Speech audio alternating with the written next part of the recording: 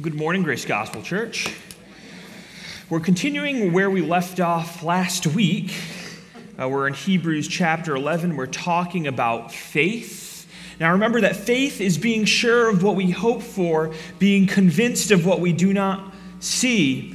It is understanding the guarantee of God's promises so strongly that we trust and act in them now, even before they're fully present. Persevering and living like the Word of God is true, because indeed it is. And so the author has been showing through this rich Jewish history in the Old Testament that God always honors faith. There's the light. I was wondering, I was like, the notes look a little different today. God always honors faith. And God is revealed as being the rewarder of faith and the one who trusts in his word. It'll never be a bad thing for you in the end if you have faith in God. And so the author takes a look at the past to prove this point. We saw already many stories of faith last week, and the author continues with even more examples of faith that was seen in the Old Testament. And through this look to the past, the author intends to invoke a faith in God for the future. Faith in the sure theology concerning Jesus Christ that has previously been explained by the author throughout this letter. Faith to endure the persecution that they are currently facing, and trust in God's word. Trust that Jesus Christ is the Lord. That, in the end, all of the promised blessings would indeed be theirs, despite what things look like. And yes, this is a message for us as well. Life can look hard. Things can often look grim. I mean, you observe just the political landscape around, and it seems like persecution and difficulties could very well be something that we encounter in our lifetime. It's not far-fetched to say that businesses could be shut down, property could be lost, and we could experience similar trials to what the Hebrew people were facing during this time. And moreover, even now in other nations, people are dying for Jesus Christ. Will we stand on the truth of God's word, or will we falter? Will we believe in Jesus Christ, that he is the Son of God, that he is the exclusive and the full revelation of God, who created all things and is higher than all things, and came in the flesh and died for us and rose again and established a new covenant in his blood? Is that something that we believe and that we will pursue in faith despite what it may cost us? God wants you to know that if you do this, if you pursue in faith this truth, that blessings are yours. God wants you to know that all his promised blessings are yours if you just believe and trust him. Do not falter. Do not be discouraged. Hold fast to Christ by faith. Again, this is part 2. Hold fast to Christ by faith. The same idea as last week. He will not let you down. Let's read the word and see what else we can learn concerning these additional examples that the author goes into in Hebrews. If you're able, would you please rise for the reading of God's word? The word of the Lord says this: By faith Abraham, when he was tested, offered up Isaac. He had received the promises, yet he was ready to offer up his only son. God had told him, through Isaac's descendants will carry on your name. And he reasoned that God could even raise him from the dead. And in a sense, he received him back from there. By faith, also Isaac blessed Jacob and Esau concerning the future. By faith, Jacob, as he was dying, blessed each of the sons of Joseph and worshipped as he leaned on his staff. By faith, Joseph, at the end of his life, mentioned the exodus of the sons of Israel and gave instructions about his burial. By faith, when Moses was born, his parents hid him for 3 months because they saw the child was beautiful, and they were not afraid of the king's edict. By faith, when he grew up, Moses refused to be called the son of Pharaoh's daughter, choosing rather to be ill-treated with the people of God than to enjoy sin's fleeting pleasure. He regarded abuse suffered for Christ to be greater wealth than the treasures of Egypt. For his eyes were fixed on the reward. By faith he left Egypt without fearing the king's anger, for he persevered as though he could see the one who is invisible. By faith he kept the Passover and the sprinkling of blood, so that the one who destroyed the firstborn would not touch them. By faith they crossed the Red Sea as if on dry ground, but when the Egyptians tried it, they were swallowed up. By faith the walls of Jericho fell after the people marched around them for 7 days. By faith Rahab the prostitute escaped the destruction of the disobedient because she welcomed the spies in peace. And what more shall I say? For the time will fail me to tell of Gideon, Barak, Samson, Jephthah, and of David and Samuel and of the prophets. Through faith, they conquered kingdoms, administered justice, gained what was promised, shut the mouths of lions, quenched raging fire, escaped the edge of the sword, gained strength in weakness, became mighty in battle, put foreign armies to flight. And women received back their dead raised to life, but others were tortured, not accepting release, to obtain resurrection to a better life. And others experienced mocking and flogging, and even chains and imprisonment. They were stoned, sawed apart, murdered with the sword.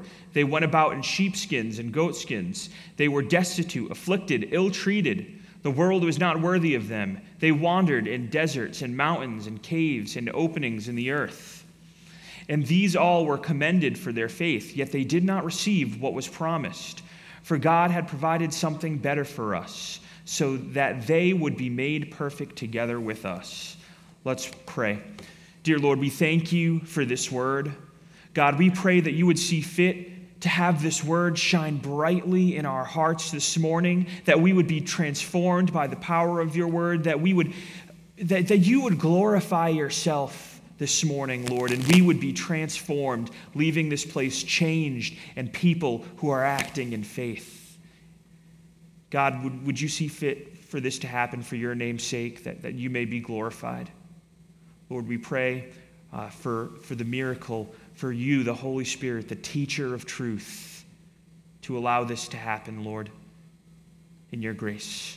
God, we pray this in Jesus' name, amen. You may be seated. The author of Hebrews has stated what faith is, given multiple examples of faith, and explained the hope and testimony of faith as something that looks to the future. And now in verse 17, he begins to unload even more examples of faith. In fact, verse 32 that we read implies that this list is not even exhaustive. He is really proving this point, the point that God always honors faith, that faith has always been an integral part of how God operates with humanity, and he honors faith. And so we see the rest of the chapter, example after example of Old Testament faith, and then he wraps up talking about faith's perfection, the completion brought about by Christ. So let's look at some of these examples of faith. Let's start by looking at the patriarchs that he mentions. He starts with Abraham, verse 17. By faith, when he was tested, offered up Isaac. He had received the promises, yet he was ready to offer up his only son. Here the authors mentioned Abraham. Abraham, he was told to offer up Isaac as a sacrifice. Abraham, you see, was put in a position to act upon his faith. And there was a real tension there. Verse 18 tells us that Isaac was to carry his name. This was the son of the promise that God had made with Abraham. He had received the promise, it said in verse 17, and now here is a test to offer him up, to see if Abraham truly believed what God had said. What makes faith tangible, what makes faith more than lip service, is the testing of faith. I heard this really great illustration. I use this, I probably used it before, of how faith is tested and how it operates. And it traditionally goes like this, back when the two towers were still standing, right? Huge, tall towers in New York, right? And there's a thin rope that goes between the two towers. And there's a guy up there with a wheelbarrow, and he's going back and forth, and you're there and you're looking at this thing and you're just amazed. Wow, look at what this person is doing. That's amazing. And you can ask that person, do you believe that he can do it? Yeah, of course, I can see him do it right there. Faith tested. Real faith that is acting means getting in the wheelbarrow. Faith will be tested to see if it is genuine, to see if it is real. And in this case, Abraham certainly passed that test. He did have faith. And I'm not sure if there is such a thing as untested faith. It seems rather that testing and trials prove that faith is genuine. The trial proved that Abraham's faith in God was genuine. Trials tend to weed out fakers. It's not a strange thing that the author is mentioning this. He's given several warnings regarding the ingenuine faith of those who have faced trials, and they're tested and face this persecution, and then they shrink away. And he's given warnings against those people. And he's reassuring now the Jewish audience that testing of faith is something to be expected. It is, in fact, an opportunity, if I may, to get into the wheelbarrow of God's promises. And so this persecution that they were facing, it was an opportunity to prove the genuity of their faith, the genuineness of their faith. And friends, whatever persecution and trial you are facing is too an opportunity for you to stand firm on God's word and to get in the wheelbarrow and to believe the promise of God. What do you do when testing comes? What you do is important. It will either prove the genuineness of your faith, or it will disprove the genuineness of your faith. It's essentially the old phrase, right? Put your money where your mouth is. When it costs you something, when it's uncomfortable, that was going to cost Abraham quite a bit. I'm sure that was an uncomfortable situation, right? I think that's needless to say. When the trials come, real faith has an opportunity to shine. Friends, when tests and trials come, don't shrink back. Continue to trust in the promises of God. Such trials will only prove your faith. Trust in God. Faith is bound to be tested.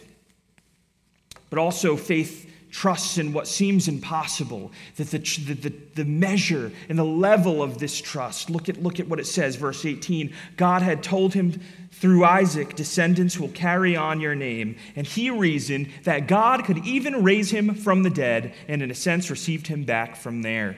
Pay attention to how Abraham is reasoning here. First, he remembers what God said. Through Isaac, not Ishmael, not some other child. Through Isaac, descendants will carry on your name. He's remembering the word that God had spoken to him, the promise. And here's what's interesting. Normal human reasoning here, if Isaac's already alive, if that Isaac's already born, and that's the kid who's going to carry the name, God promised that to me, then really everything is dependent on keeping him alive. That's like priority number one in human reasoning. That makes sense. But this is not how Abraham necessarily reasoned. Remember, God's ways are higher than our ways. Sometimes our reasoning can have a lapse. Abraham, though, here rightly reasons by assuming that God is all-powerful and always keeps his word, and so can even raise Isaac from the dead. He has faith not in the external object of the promise, Isaac himself. He has faith in the promise giver. He has faith in God.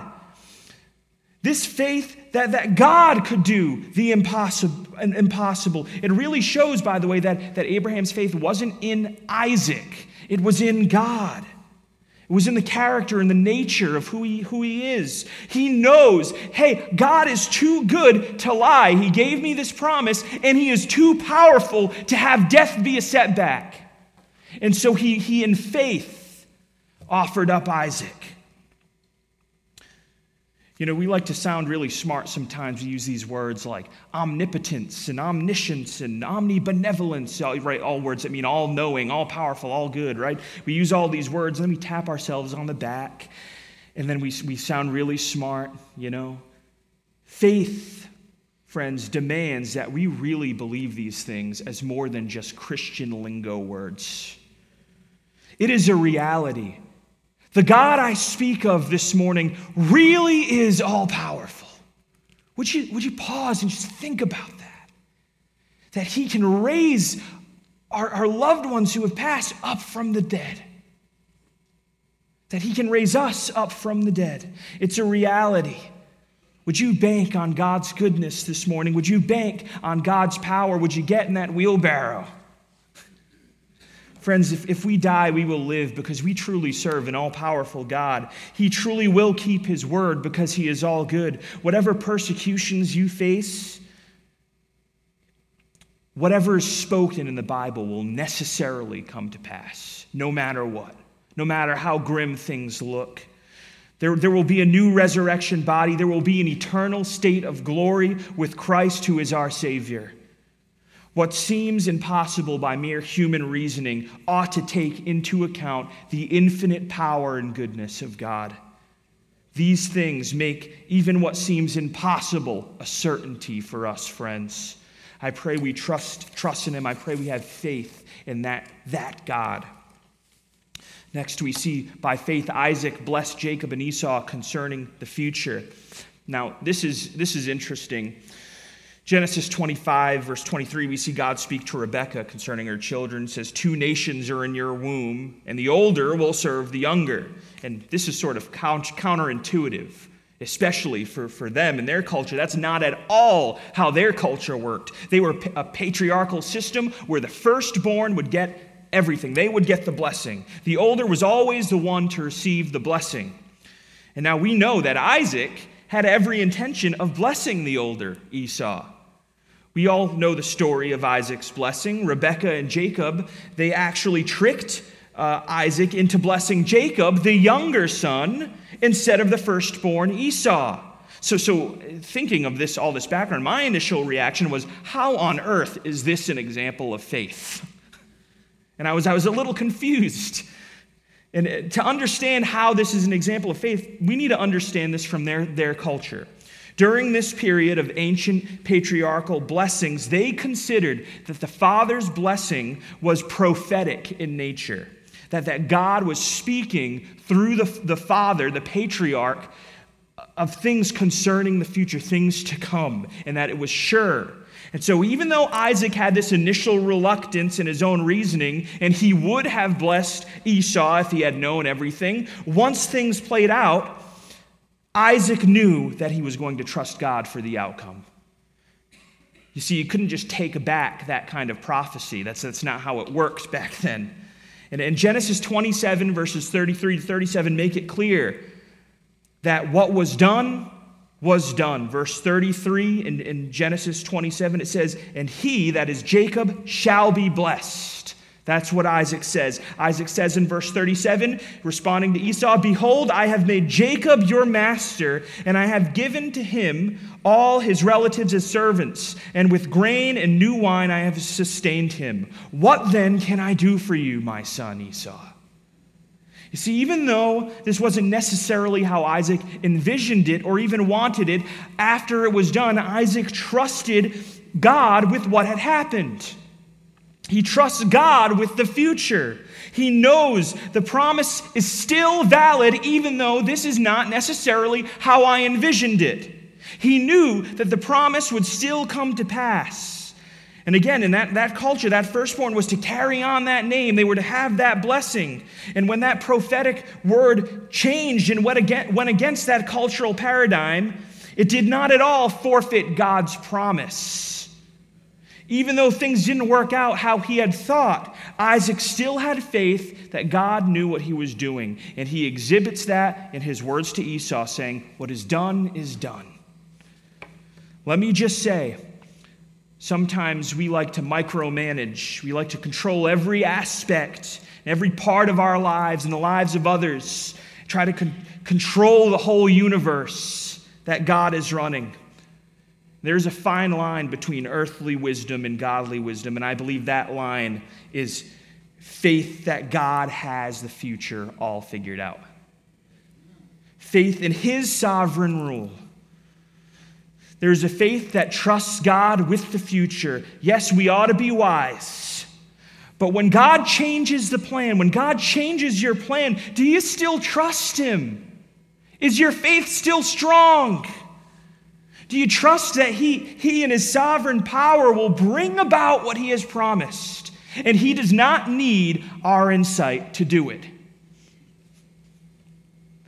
When you envisioned it happening a certain way and the plans change, do you still trust that He's faithful for the outcome? When you hoped for a long and healthy marriage and your spouse dies and everything just doesn't look the way it should in your head, would you still trust Him? Would you still put faith in the promises found in His Word? Would you believe that there is a heavenly, eternal city promised for you and that He knows what He is doing with your life? Far better than we do. Faith is going to believe God for the future. Next, we see that faith blesses others. By faith, Jacob, as he was dying, blessed each of the sons of Joseph. And as the author goes through the patriarchal line, now we have Jacob giving blessing towards the end of his life. Again, this is special prophetic time where the patriarch was a conduit of God's blessing during this time. During this time, the patriarchal blessing was again from the Lord. This was something from the Lord. Now, a few words of this idea of blessing here in this context. The blessing, again, came from God in accordance with His will, His provisions, and came through Jacob as a conduit. Thus, I believe that true faith in God results in us, too, being conduits of God's blessing. Do you see what it entails? By faith, says the text, Jacob's blessed. This was not faith in Jacob's guarantee or Jacob's ability to guarantee it. He was old and dying, it says. It was faith in God's ability to bring about God's plan. It is faith in God's plan and God's provision that enabled Jacob to become a conduit of blessing for others. And friends, you too can bless others if you would just believe in what the Word says, if you would bless others with God's truth. Sometimes we like to try to bless others, and we like to maybe get a little creative and use our earthly wisdom. Bless others with what God has spoken. Again, this was done through the patriarchal prophecy during this time. But friends, we too can have faith in God's provisions and declare truth over one another. We really have faith in God. It should result in us becoming a similar conduit of God's blessing to those around us. You and I, friends, also get to act in faith in God and His plans and His provisions and become conduits for blessing others. It is amazing how when you believe God's Word truly, you believe His promises, you're free to bless those around you. When we truly believe that God has infinite provisions and is all perfect and His sovereign plan is coming about, that He communicated to us through His Word, I can start to declare blessings and truth that will necessarily come to pass. You know, we have holy Bibles that reveal a certain future, that everything written in it is true, upon which we can act as blessers. We can know, for example, that God's going to take care of us, as it says in Matthew 6. And so we're free to be generous. Open up our Bibles, friends, is the point. Open up the Bible, see what God says in there, and then through that truth, start acting as a blesser. Start believing that truth and having it affect not just your life, but the lives of others around you as well. We can encourage one another with the promises of God. There is no greater blessing than that. So faith will also bless others. Faith worships God. By faith, as he was dying, Jacob, he worshiped as he leaned on his staff. Now, worship in this Judaic system was one which usually involved a lot of activity and a lot of action. There were sacrifices and there were rituals. But here the author says, by faith, Jacob worshiped. The instrumentation of his worship here is just faith in God. There's a trust and an ascribing to God greatness. There's a meditation in the heart of Jacob that is taking place by faith. There is an attitude of acknowledgement of God as a source of all goodness and all blessing. And this worship is done, in this case, not by slaughtering animals, but it is done by faith. I mean, Jacob, he's old, he's dying. He needed to lean, but by faith, he worships God, trusting that God is who he says he is, and he is meditating on his wondrous ways. This worship was done from a place of weakness, on a deathbed, and nothing else to offer, and Jacob worshiped by faith. And again, think about who the author is writing to, those with this Jewish background. He is trying to show them the supremacy of faith that they are to have in their worship of God, not works. And faith that is to be put in Christ's work that he's previously described. When we worship God, he is satisfied, not because we bring anything to the table, but because we worship in faith that Christ has done the work. Friends, worshiping God is to be done by faith. Faith in what? Not our actions, not our sacrifices, not our abilities. Again, it is faith simply in Jesus Christ, that he alone makes our praises acceptable to God. Faith worships God. Faith is also lifelong. This can be implied here. It says, by faith, Joseph, at the end of his life. Faith, remember, is not a one-time decision. Faith endures, and it persists until the very end of one's life. Faith is a lifestyle. Faith is lifelong. Recall even Jacob in verse 21. He was old and dying and had faith even in those latter years as well. And now, too, we see Joseph had faith at the end of his life. Now, again, what's interesting is Joseph had a whole lot of examples that the author could have used here. I mean, Joseph had such a robust faith, even in prison. Doesn't mention that here. Instead, the author chooses to focus on Joseph at the end of his life, to reiterate that faith is this lifelong process, and that the smallest amount things of the smallest faith, even at the end of your life, you might not be able to do too much anymore, but even those acts of faith at the end of your life can vibrantly speak volumes concerning who God is. And again, remember, this is lifelong. The Jewish audience who at one point declared with their mouth, said, I believe in Jesus. They said it at one point. And if they really did believe in Jesus and that he came, that he died and rose again, then they needed to hold on to that and have faith in that truth that lasted their whole life. Not only, only God really knows who are his. And I'm not saying that this doesn't mean that faith is always super strong or that faith isn't something that we struggle with sometimes, but it does mean that faith will be pervasive, lifelong reality. All of my friends in high school at one point declared with their mouths, Jesus alone is Lord. But at some point, most of them forsook that truth, that he is exclusively Lord. They embraced odd doctrines of pluralism. They did what was sort of easy, what culture kind of taps you on the back for. That's not what faith looks like. Faith holds fast to the truth to the very end of our lives.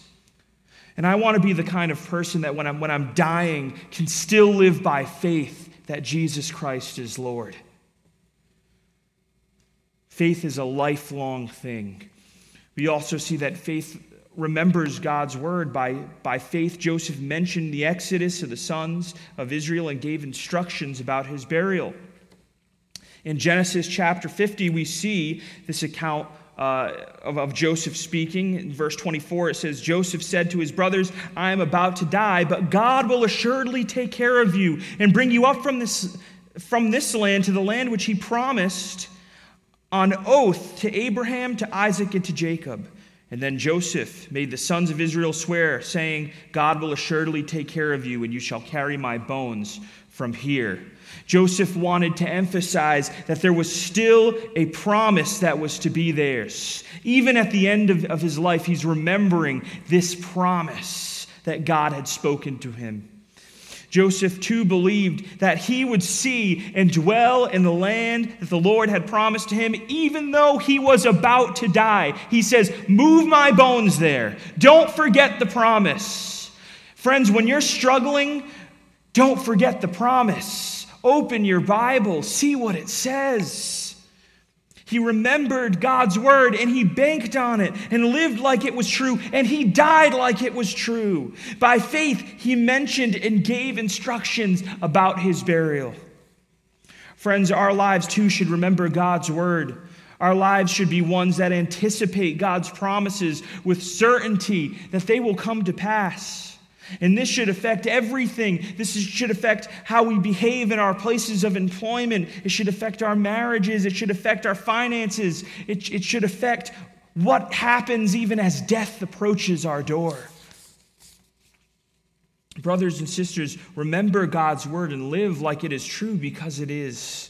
We too can go out with the confidence and faith that Joseph exhibits here. And friends, some of you, again, might say, and this sort of goes back with the last point, I'm too old. What difference could I possibly make? Again, let me just say, faith exhibited by those approaching death, remembering God's word when it comes right down to the wire and believing in it.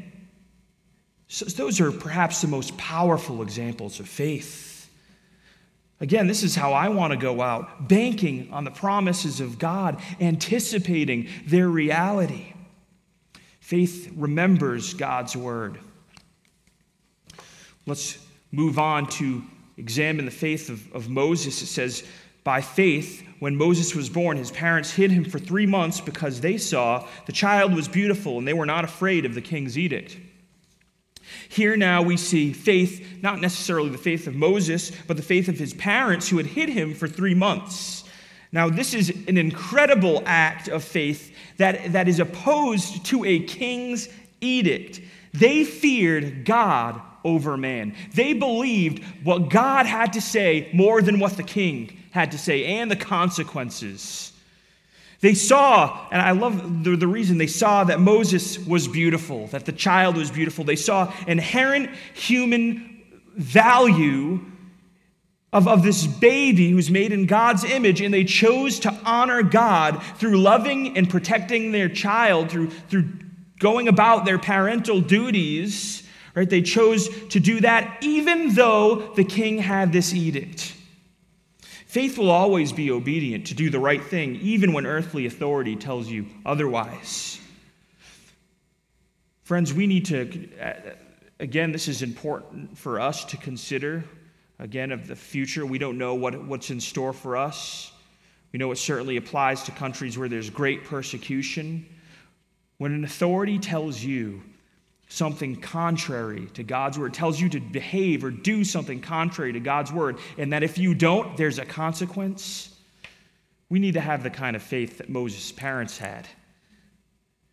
If we right now had the government come in and shut us down for some reason, you better believe that there's going to be a secret church meeting somewhere. And I hope you're all there. I don't know where it would be or how to get word out, but that's the plan, right? It's on recording, so it might not be fantastic. If it does happen, they'll be able to track us and stuff, but that's okay. We'll do it anyway. You better believe that by faith we will continue to proclaim the gospel with authority continually.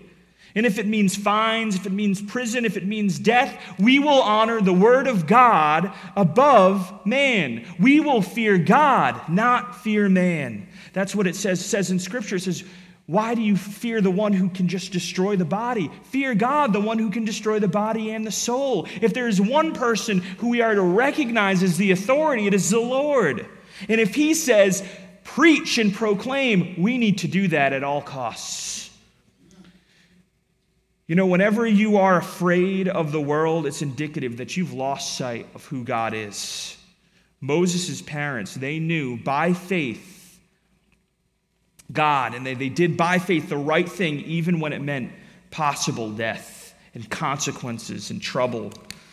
Faith makes the difficult decision of identifying with God. By faith, when he grew up, Moses refused to be called the son of Pharaoh's daughter, choosing rather to be ill-treated with the people of God than to enjoy sin's fleeting pleasures. Here we see that how faith operates when given this choice. Moses had an easy opportunity to live like royalty, to live like the son of Pharaoh's daughter, as royalty for his whole life. This is like being the child of a billionaire. No worry of starvation, no worry of issues of where I'm going to sleep tonight. And moreover, servants serving you, riches. You snap your fingers, you get whatever you want. That was Moses' reality in Egypt. But by faith, he gave up that easy life to identify with the people of God, says the scripture. Because he knew deep inside that being part of God's people was worth far more than all of the riches of Egypt. Moses chose to be ill-treated rather than enjoy sin's fleeting pleasures that wouldn't last. Again, think of the Jewish audience. They're faced now with an opportunity to take it easy, to avoid that persecution. However, this would be at the cost of living in the reality of the glorious revelation of Jesus Christ as the high priest for them. The author of Hebrews is saying, live by faith in the reality of Jesus. Don't just do the easy thing. Sin's pleasures are fleeting. Everyone on earth right now might be trying to convince you with earthly wisdom to do the easy thing, to get more money, to collect the most toys at all costs. No, don't do the easy thing, friends. Do the right thing. Do the thing that God wants you to do. Do the hard thing. Church, don't just do the easy thing. The easy thing is to shrink away and live a life of ease that is void of faith. If the life of ease means rejecting Jesus and living as if the revelation of Christ isn't real, choose to suffer.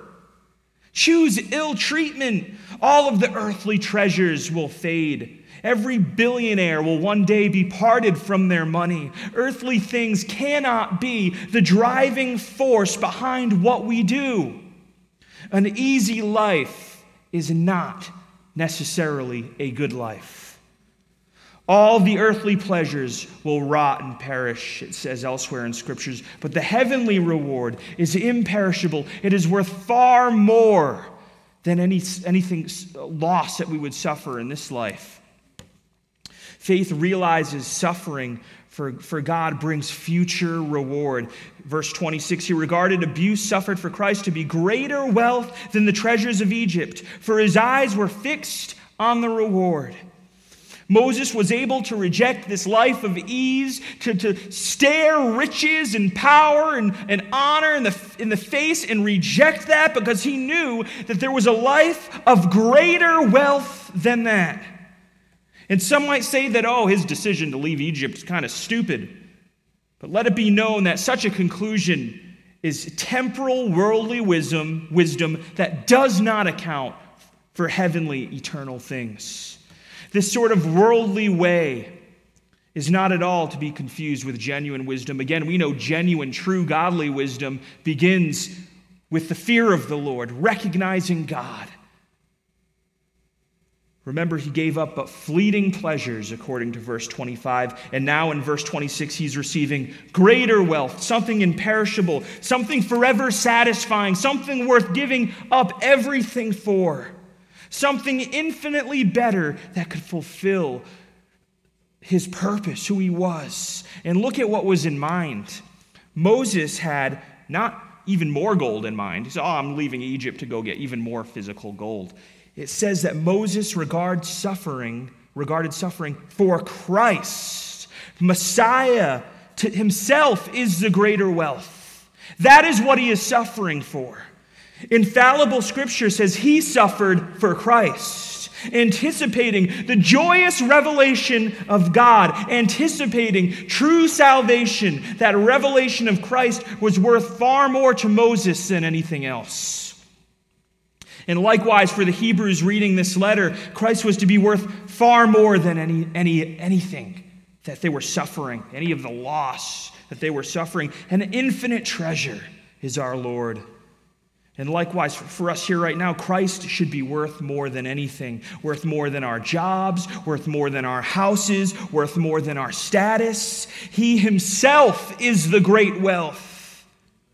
Friends, I invite you to forsake the fleeting pleasures of sin, the fleeting pleasures of this world, and embrace something greater. Embrace something that satisfies your soul. Embrace the great treasure that is Jesus Christ. I hear, I'll be sharing sometimes with people my age, and I enjoy my sin. I don't want to change, so I'm going to hold on to this. Don't fall for it. Don't fall for it. You are holding yourself back from great joy in Jesus Christ, from an eternal joy, from a greater wealth. Would you believe that is in Christ, that is found in him? The eternal, would you let him be the eternal treasure of your heart? Delight in him, partake in him, live in him, die for him, fix your eyes on the reward to come. It is sure there is no greater reward, no greater wealth. Faith realizes suffering for God brings future reward. It also braves possible repercussions and it perseveres through them. Verse 27, by faith he left Egypt without fearing the king's anger, for he persevered as though he could see the one who is invisible. Again, recall verse 1, faith is being sure of what we hope for, being convinced of that which we do not see. Here we have Moses persevering as though he could see the one who is invisible. It's so real that he doesn't even fear Pharaoh's anger. The invisible God for Moses was more real than Pharaoh. In his army, in his military, literally massive military forces are at Pharaoh's commands. And Moses says, I will persevere because even though I see all that, there is a clearer picture, a more sure reality. And it is in God. I am more certain of the one who is invisible. Some of us live in fear and use worldly wisdom that seeks this life of ease, because we're really afraid of earthly powers and authorities and all of this stuff. But faith will brave these possible repercussions and persevere in light of the view of God. If you're persevering by anything else, you're not going to persevere very long. You'll give up. You need to persevere as though you can see the one who is invisible. Persevere by focusing on the Lord, focusing on God. Here's a principle. The greater the view of God, the less fear of the world. We will never overcome fear of this world's wicked systems until we realize how big God really is. Compared to God, Egypt was nothing. Compared to God, every nation and their nukes and their military are absolutely nothing. Nothing can stop God. And if this infinite God calls you his own, let them try. Let them kill you. I pray this sort of faith characterizes our life. Friends, if you're tired of living in fear, pick up your Bibles. Read about this great God. See who he is. Believe in that. And persevere in who he is. Faith keeps God's commands. By faith, he kept the Passover and the sprinkling of blood so that the one who destroyed the firstborn would not touch them. Again, the same sort of principle is at play here. God is to be viewed highly and feared greatly. Faith obeys God's command, fearing and knowing the reality that God does what he says he will do. Indeed, Passover was kept by faith so that, verse 28, the angel of death would not touch them.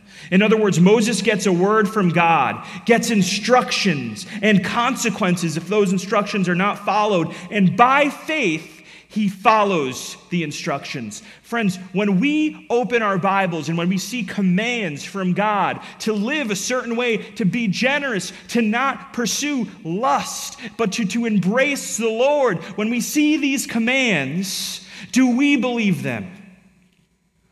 If we do, by faith, we will keep God's commands. At the end of the day, our actions reveal a lot about us and about what we believe. Do you believe God's word?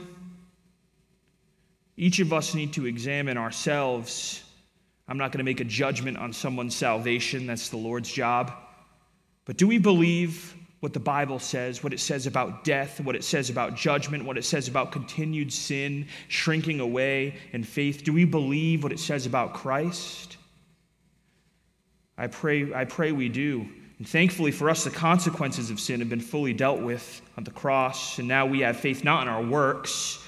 The faith isn't in keeping the commands. The faith just keeps the commands because the faith is in God, you see. However, you see, just because our faith is in Christ doesn't mean that there's not a resulting obedience. If you love Jesus and he's more than just a get out of hell free card for you, there's going to be a natural obedience that follows through because you believe what he is saying. If you remain in him, you will obey. You'll know that he knows best for your life. Faith indeed keeps God's commands, not out of duty, but out of love and trust in what he says, believing that what he has spoken is indeed true. Faith obeys God. Faith experiences deliverance and blessings. By faith, they crossed the Red Sea as if on dry ground, but when the Egyptians tried it, they were swallowed up. So now we have this crossing of the Red Sea. God opens up the water, and now they must, by faith, pass on dry ground, believing that God knows what he's doing and trusting him to do it. And in my opinion, this makes the wheelbarrow example look kind of silly. Okay, these are crushing natural forces that would decimate an entire people group. And moreover, there's an Egyptian military, one of the strongest militaries at the time, pursuing them. This is a moment of total vulnerability and trust, and the Hebrews would have been goners without God. Yet they cross over safely. Why? Because God is reliable, and they have exhibited faith in him by beginning to cross, knowing that what he says is true. They wouldn't be decimated because God made a promise, and God was going to follow through on that promise. And when we have faith in God, he will certainly come through and deliver us as well. It's not military wit. It wasn't power or ability. It was faith in God that resulted in this miracle.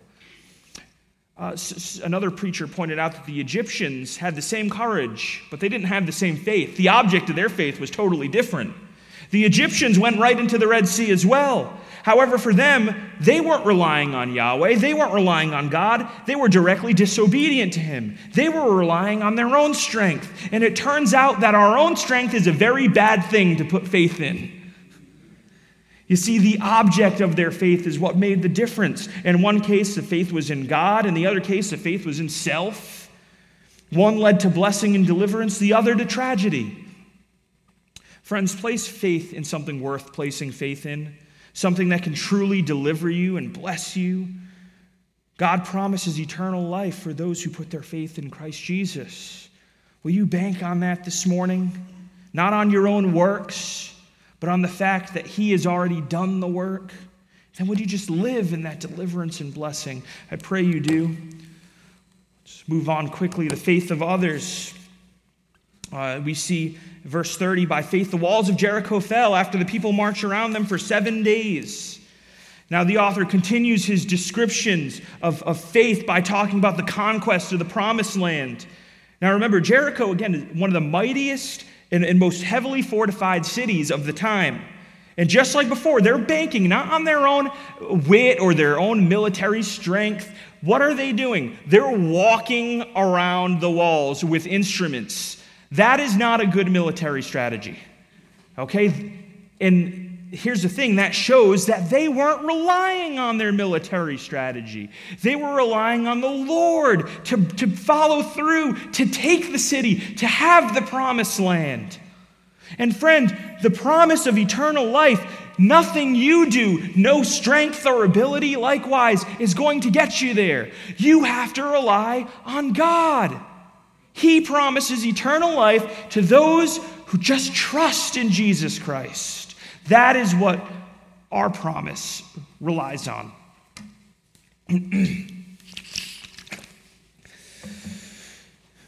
Trust in the Lord with all your heart. Lean not on your own understanding.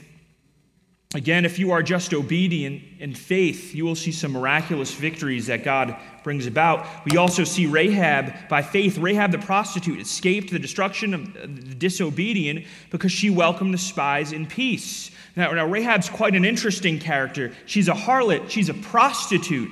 However, when the spies came, she welcomed them in peace into her home. She quite literally committed treason against her own people and would have been killed if she was found out. What on earth is she doing? She's expressing faith in Yahweh, faith in God, the one true God, even over her own government. She feared God over her country, over soldiers, and that is what caused her to hide the spies. She knew who she was dealing with. All throughout Joshua 2, Rahab speaks highly of God. And 2 verse 9, she says, I know that the Lord has given you the land. And this is Lord, all capitals in some translation. That means Yahweh. This isn't one of the Canaanite gods. She is referring to a special God, Most High. Yahweh has given you the land. And because of this, because she had faith in Yahweh, she hid the spies despite what it would cost her. Rahab the prostitute is in the hall of faith. She escaped judgment. How? Through faith.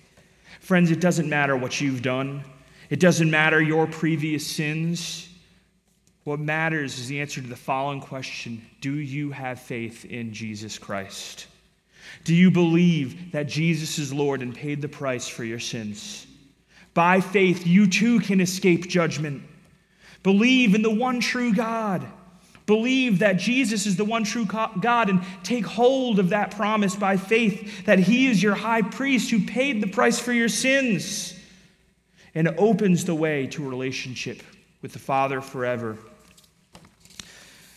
Faith is not restricted to just a few. We just saw that sort of with the example of Rahab, didn't we? But verse 32, and what more shall I say? For time will fail me. And he starts listing off even more. But on a similar note, again, we see anyone can have this faith. Faith isn't just something that a pastor has or something that a great leader has. Faith is something anyone can have. Anyone in this room right now can receive eternal life, can inherit that promise by faith. And consider this as well, nearly all these people that are just mentioned in faith all had flaws of their own. Gideon was a pretty fearful man. Right? We have David here, committed adultery. Samson, we all know what happened with him and Delilah. And all of these people are mentioned. Friend, you and I can be mentioned as well. We can have our name written in the book of life if we would put faith in God this morning. You too can be recognized as a person of great faith. You too can have God's commendation and approval. Faith will experience amazing things.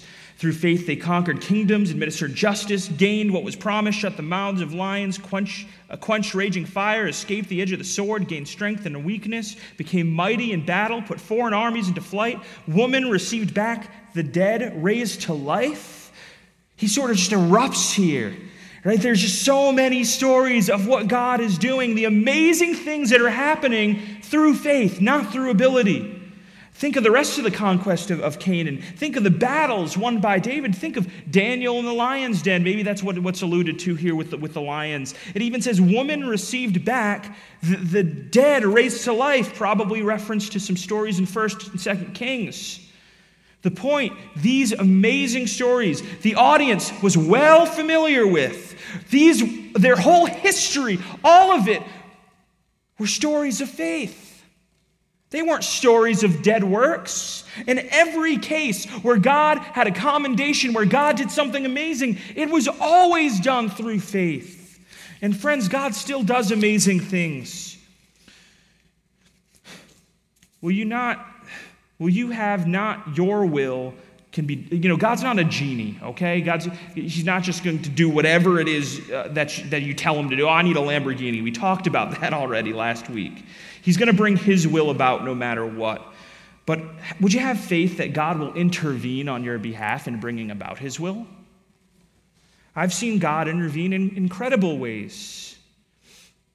With that said, at least on this side of the eternity, it doesn't guarantee ease. We also see this. This is also mentioned here, but others were tortured, not accepting release to obtain resurrection to a better life.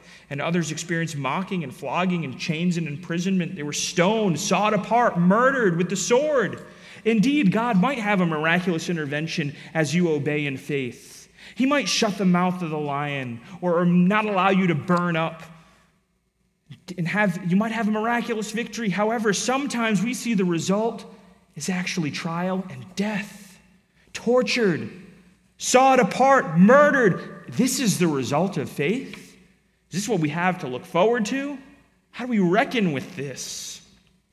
Firstly, our faith is not in a temporal result, but an eternal, joyous relationship that is guaranteed by Christ. Really, our faith is in a person. It is in Jesus Christ. It is in God. He is the object of our faith and the eternal result of our faith. I'm not going to stand up here and tell you that faith is going to be easy, but I will stand up here and tell you that faith is going to be worth it. Each of those who died, each of those who were murdered, those who were sawed in half, those who experienced persecution, if you could talk to them right now, undoubtedly they would tell you that living by faith is 100% worth it. No death is in vain. No ounce of persecution compares to the glory that awaits. Look again, they're looking forward to obtain a resurrection to a better life. This side of eternity is the faith testing ground. That is it. The true result, what Christ has promised us, lies ahead. Faith recognizes this. Faith doesn't even desire things in this world. Look at the further description. They went about in sheepskins, goatskins. They were destitute, afflicted, ill-treated. The world was not worthy of them. They wandered in deserts and mountains and caves and openings in the earth. They didn't live as royalty. They were destitute, afflicted, ill-treated. But I love verse 38 here, how it opens. We normally say, oh, such a person destitute, living in caves. They're not worthy of the world. Right? The author of Hebrews just flips it on its head. If you find yourself in such a state because of your faith in Jesus Christ, the world is not worthy of you. Meaning you, again, belong to that heavenly city. This is not your home. You are a sojourner here. Nothing on earth could you call home. And friends, that's a good thing because, to be quite honest, this place stinks a bit. It means your home is somewhere else. Have faith. Sure, it means the world might hate you, that there's no proper spot for you to fit in. That's a good thing. Here's what we see, the last two verses, and we'll wrap up here. Faith's perfection. Faith is applauded in each of these cases, but it doesn't receive the ultimate blessing in this life. And these all were commended for their faith, yet they did not receive what was promised. Again, all of these figures commended for their faith, but they didn't receive the full promise in this lifetime. All this life for them, again, was a test of faith. The ultimate blessing is not happening on this side of eternity. They endured troubles, saw some victories, lived faithfully, but the true promise was not yet a reality for them. Why is that? The author tells us. All of this revolves around Jesus Christ. Every ounce of story, every word, I don't know if stories come in ounces, every word in the Old Testament points to Jesus Christ. He is the great fulfillment. Here's the reason why they didn't receive what they promised. For God had provided something better for us so that they would be made perfect together with us. The author is now done listing examples of faith in the Old Testament, and now he uses us language. He is inviting the original audience, the Hebrews, those of Jewish background who professed Christ, back into the conversation, talking to that audience. And he says, God provided something better for us. What is it? It is the full revelation of God. It is the creator of the heavens. It is the one who is higher than the angels. It is the one who is greater than Moses. It is the one who has a greater priesthood. It is the one who brings a new covenant. It is Jesus Christ. Again, he is the ultimate blessing. He is the object of the faith. He is the one the author has been desperately trying to show that it is worth persevering for. He himself is the blessing. And look at this. If verse 39, it says something better. If that something better is indeed Jesus, as implied by the author, then even the Old Testament saints could not be complete, could not be perfected, it says, without the work of Christ. Remember, Moses suffered for Christ, we read. You see what he's saying here? Jesus is the perfecter of all faith. If you have faith in God, it will lead you to Jesus. Jesus is the culmination of that. He is the one who will allow all who lived in faith to finally see the promise, to finally be perfected, to finally get all that the Lord had said they would get. And we are all made perfect together, it says in verse 40. In fact, immediately in chapter 12, the author is going to talk about Jesus being the perfecter of our faith. I'm maybe jumping the gun a little, but he's getting there. Every promise, every true act of faith culminates in Christ. Thus, to the seekers today, I beg you to consider this ultimate revelation of Jesus Christ and put your faith in him, to live in the reality of the revelation of Jesus. If you are indeed seeking the God Most High, not one of the gods, a pluralistic, the God Most High, if you're seeking him, would you put your faith in Jesus Christ? He is the true creator of the heavens and the earth, the greatest possible being. He is the one that you long for. Would you put your faith in him? He is the one who takes away your sins. Would you trust and believe in that, in the gospel, and live like it's true? Because it is. Let's pray. Dear Lord, we thank you for this word. Father, right now we just ask that you would be glorified in this place, God, that you would transform hearts, that you would reveal to us our own wickedness and need for Christ. And Lord, that somehow you would transform us, transform our nature into one that longs for you, one that accepts you. God, we ask for you to do that miracle. We don't ask for lesser miracles this morning. Not today. We just thank you, God. We thank you for the miracle that has already taken place. The eternal life that you have promised to us is a sure thing. We thank you, we worship you, Lord. Let us live like it's true, we pray. In Christ's name, amen.